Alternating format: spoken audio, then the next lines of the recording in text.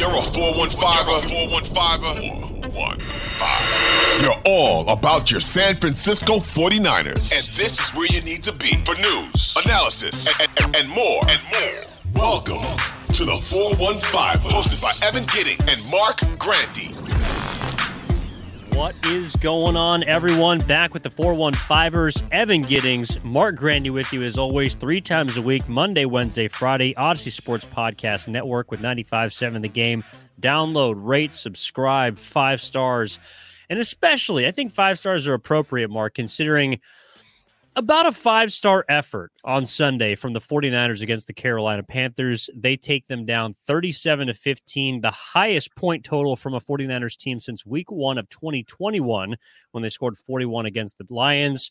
They pretty much pulverized the Panthers in a lot of different areas, and although it may be a bit marred by some injuries that they sustained, of course, not everything was exactly perfect, but they did what they had to do to win this game, Mark, and that is, to me, worth something. Yeah, I mean, it was dominant from start to finish. Maybe a little slow starting on the offensive side for the 49ers, but they picked it up specifically in the second half. A couple of really important drives in the third and then spanning third and fourth quarters to put the game away. I know we had both talked about this 49er team, going to really limit Carolina's offense this week, just because of how much they've struggled.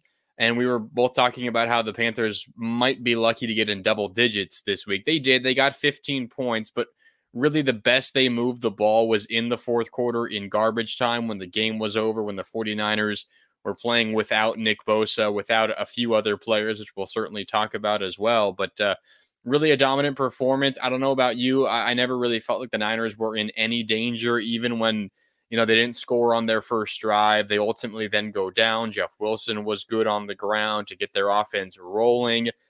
Kittle was involved early despite the fumble. They couldn't really get the ball to Debo early, but it still never felt like the 49ers were in danger. And that wasn't really the case. You felt in week 1 in Chicago, week 3 in Denver, you kind of always felt the other teams were hanging around and they were one drive away from kind of taking the game back over. But it did not feel that way this time around, at least in my opinion. Carolina was never in this game. The Niners, just a matter of getting in the end zone once in the second half, and that was going to be enough. And ultimately they did that. I think the last 2 weeks, clearly the best performances we've seen from the 49ers this season, and they seem to be getting better as the season progresses, which is, of course, what you expected and what you want to see. But this was just another step in the right direction for the 49ers. Yeah, I think that was the reassuring part for me, is having back-to-back weeks where you looked like close to, if not the best version of yourself. And, hey, Mark, I'm going to give you a chance to take a victory lap, like the magic number. You brought it up on our Friday episode, 17. I know you were tweeting about it during the game. I wish I had a round of applause audio that I could play right now, but the magic number rung true. 1-27 for Matt Rhule, right? Yeah, 1-27. He is, as head coach of the Panthers, when the Panthers defense allows 17 or more points. And the Niners got that 17 mark relatively early at that point. I tweeted out game over. Don't need to pay attention anymore. Everything else is just extra. It doesn't matter. And lo and behold, the Panthers did not get to 17. So the game would have been over at that point if the Niners offense stopped playing, but they added on. They got 20 more points, 37-15, the final score. And Matt Rhule, another notch in the loss column, and it might be his last one because the Panthers might fire him after this game. We'll see if he's still standing, but he's probably getting close to the end of the line in Carolina.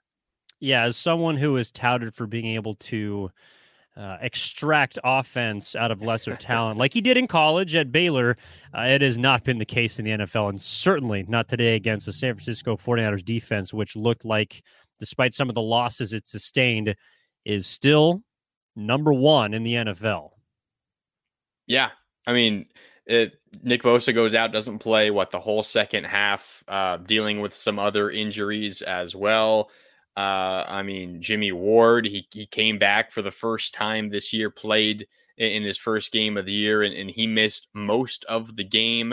Kyle Shanahan said a broken hand. For Nick Bosa, groin, it was a little tight. Doesn't seem to be a big deal at all. Then the other big one is Emmanuel Moseley, who had that pick six in the second half, which really helped put the game out of reach as well. No official update as we record this here on Sunday evening, but Kyle Shanahan said post-game that the Niners are fearing that it could be a torn ACL. If that's the case, he's done for the year.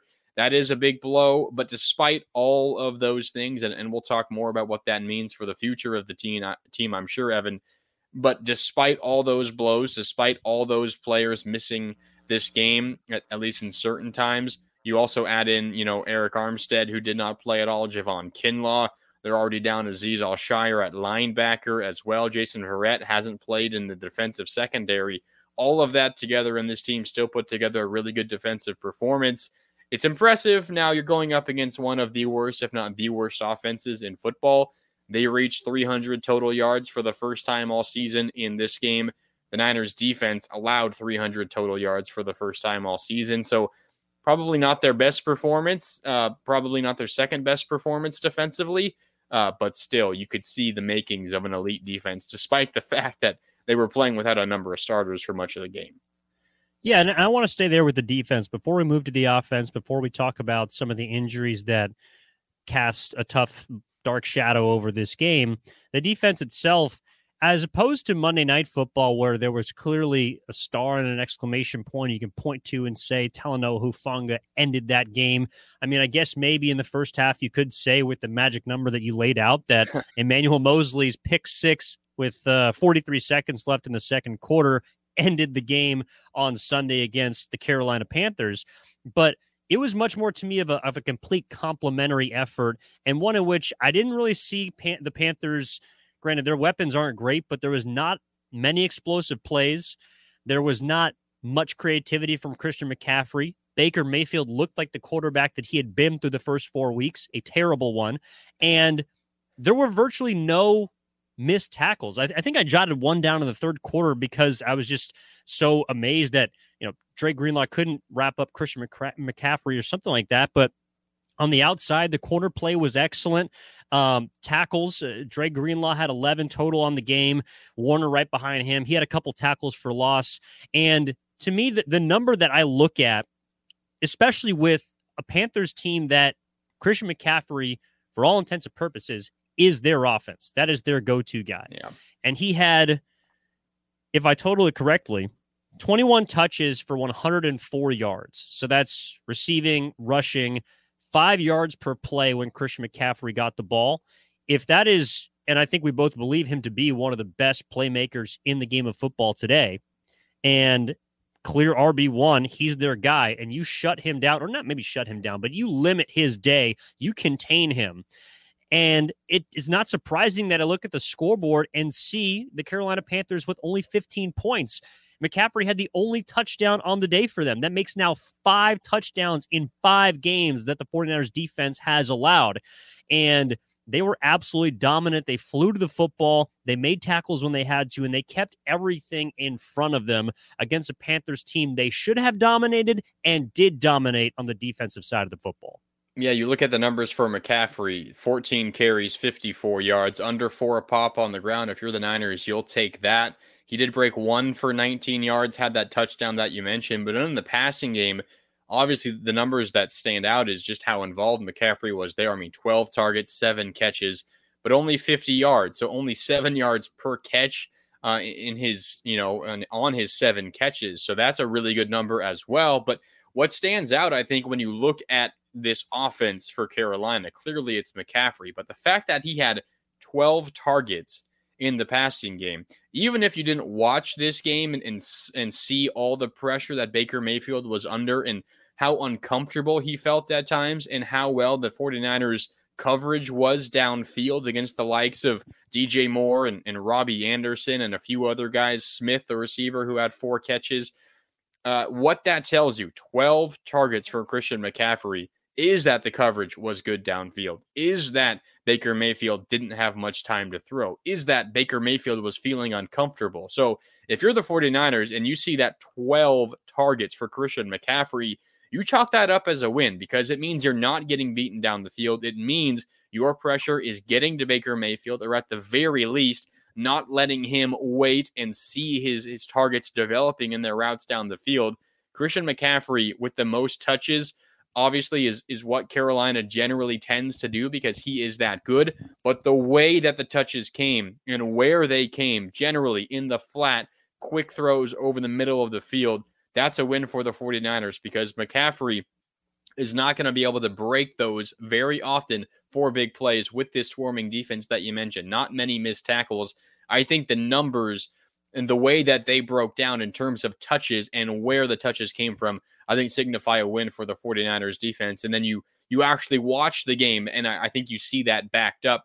And, of course, the end result, only 15 points for Carolina, certainly a positive for the 49ers. And I thought what was interesting was, one, there were more 49er fans, it seemed, at the stands in Charlotte than Carolina fans. And they were not shy at booing their team early in the game after 3 and outs, after they refused to go for it on 4th and short on their first drive. I mean, this is a fan base, it seems, that is not too confident in the direction of their team. The Niners did their part to push them further along in that path.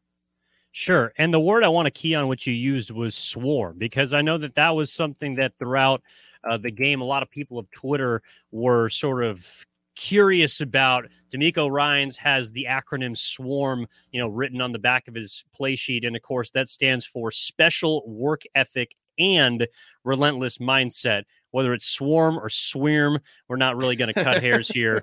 But SWARM stands for special work ethic and relentless mindset. And today it certainly was that, because as much as, again, we kind of touched on it, but there wasn't one player to me that was like, okay, this was the dude. I mean, they had 6 sacks and not a single player had more than 1. So there were a bunch of different guys. We talk about how on offense, the 49ers try to get the ball to a lot of different players. Well, on defense, there was a lot of different players that contributed to making plays in the passing game, to making plays in the running game, to getting to Baker Mayfield and making him uncomfortable, to the extent that the number I kind of jotted down coming into the game was 11 batted passes. Like, how would Baker Mayfield, basically up against a stout 49ers front, would he hesitate? Would he get happy feet? And that's, in a weird way, what I thought almost produced the pick that Emmanuel Moseley turned into 7 points, because Baker Mayfield, he double pumped, he triple pumped, and then he didn't really know where to go from it because he's had so many passes batted down at the line of scrimmage that he just lets it rip. He overthrows his target. Moseley is there to clean it up on a silver spoon and then take it all the way to the house. So, like, the defense altogether, as much as we sort of, I think, expected them to give Carolina fits, it was reassuring to see it actually happen, and happen in different ways when, like you mentioned, Nick Bosa missed in large part a lot of the second half. Jimmy Ward gets hurt on the first play of the game, going down with his hand injury. And then, Emmanuel Moseley, unfortunately, having his miraculous day and potentially season cut short. Whereas after the game, Kyle Shanahan saying that they're expecting, the knee injury certainly is there, could be an ACL, could be a potential season-ending injury for Emmanuel Moseley, where on the play, he makes a great, defense down the field on a deep ball that Baker's trying to get to one of his wide receivers. He goes up and bats it and then gets rolled up on, potentially has his season over on a play in which and really in a game in which he had a coming out party, did Emmanuel Moseley, nearby his hometown in Greensboro, North Carolina. So I'm sure he had a lot of family and friends in attendance in a game in which he balls out and has it cut short. That's the type of feeling that I feel a lot of 49ers fans had, is that this game was something you expected. They dominated, but what's looming larger now are the injuries. Yeah, the injuries are unfortunate, and they're really piling up. I mean, you think back week 1, Elijah Mitchell, week 2, Trey Lance, week 3, Trent Williams, week 4, Eric Armstead, who's probably going to be out next week as well, Kyle Shanahan said earlier this week. And then this week seems like nothing serious for Nick Bosa and Robbie Gould. Robbie Gould, of course, who the kicker who was taken out on a couple of kickoffs. He had to lay his body on the line, and it probably took a bit of a bruise there on his plant leg. Jimmy Ward, a broken hand. Not sure what that's going to mean if he can play with a club. I'm sure he would want to. And then Emmanuel Moseley is the one that's likely going to be the one this Niner team feels the most moving forward. But I wanted to focus on that interception here for a moment as well, because I don't know how you felt. We didn't watch the game together, but when that drive started, it was late in the first half, as you mentioned. I think I might have said earlier it happened in the third quarter, but it happened late in the second quarter. And you could kind of sense that Baker Mayfield was going to make a mistake. I said as I was watching the game, all right, this could be a chance for a pick six for the 49ers. It's late in the first half. The Panthers are trailing. They're going to try to throw the ball. Baker's going to try to get it back with a deep throw. And, the Niners pressure, got to him and he threw it ill-advised and picked off by Mosley, and a convoy of Niners ahead of him led him into the end zone. So you could kind of feel it coming. And I think the Niners defense did as well. They knew, play hard this final, minute of the second half, or the first half, the second quarter, and you could be rewarded with a pick six. And now for consecutive weeks, they score on defense. And it was actually at one point, let me think about this. Got to do the math in my head.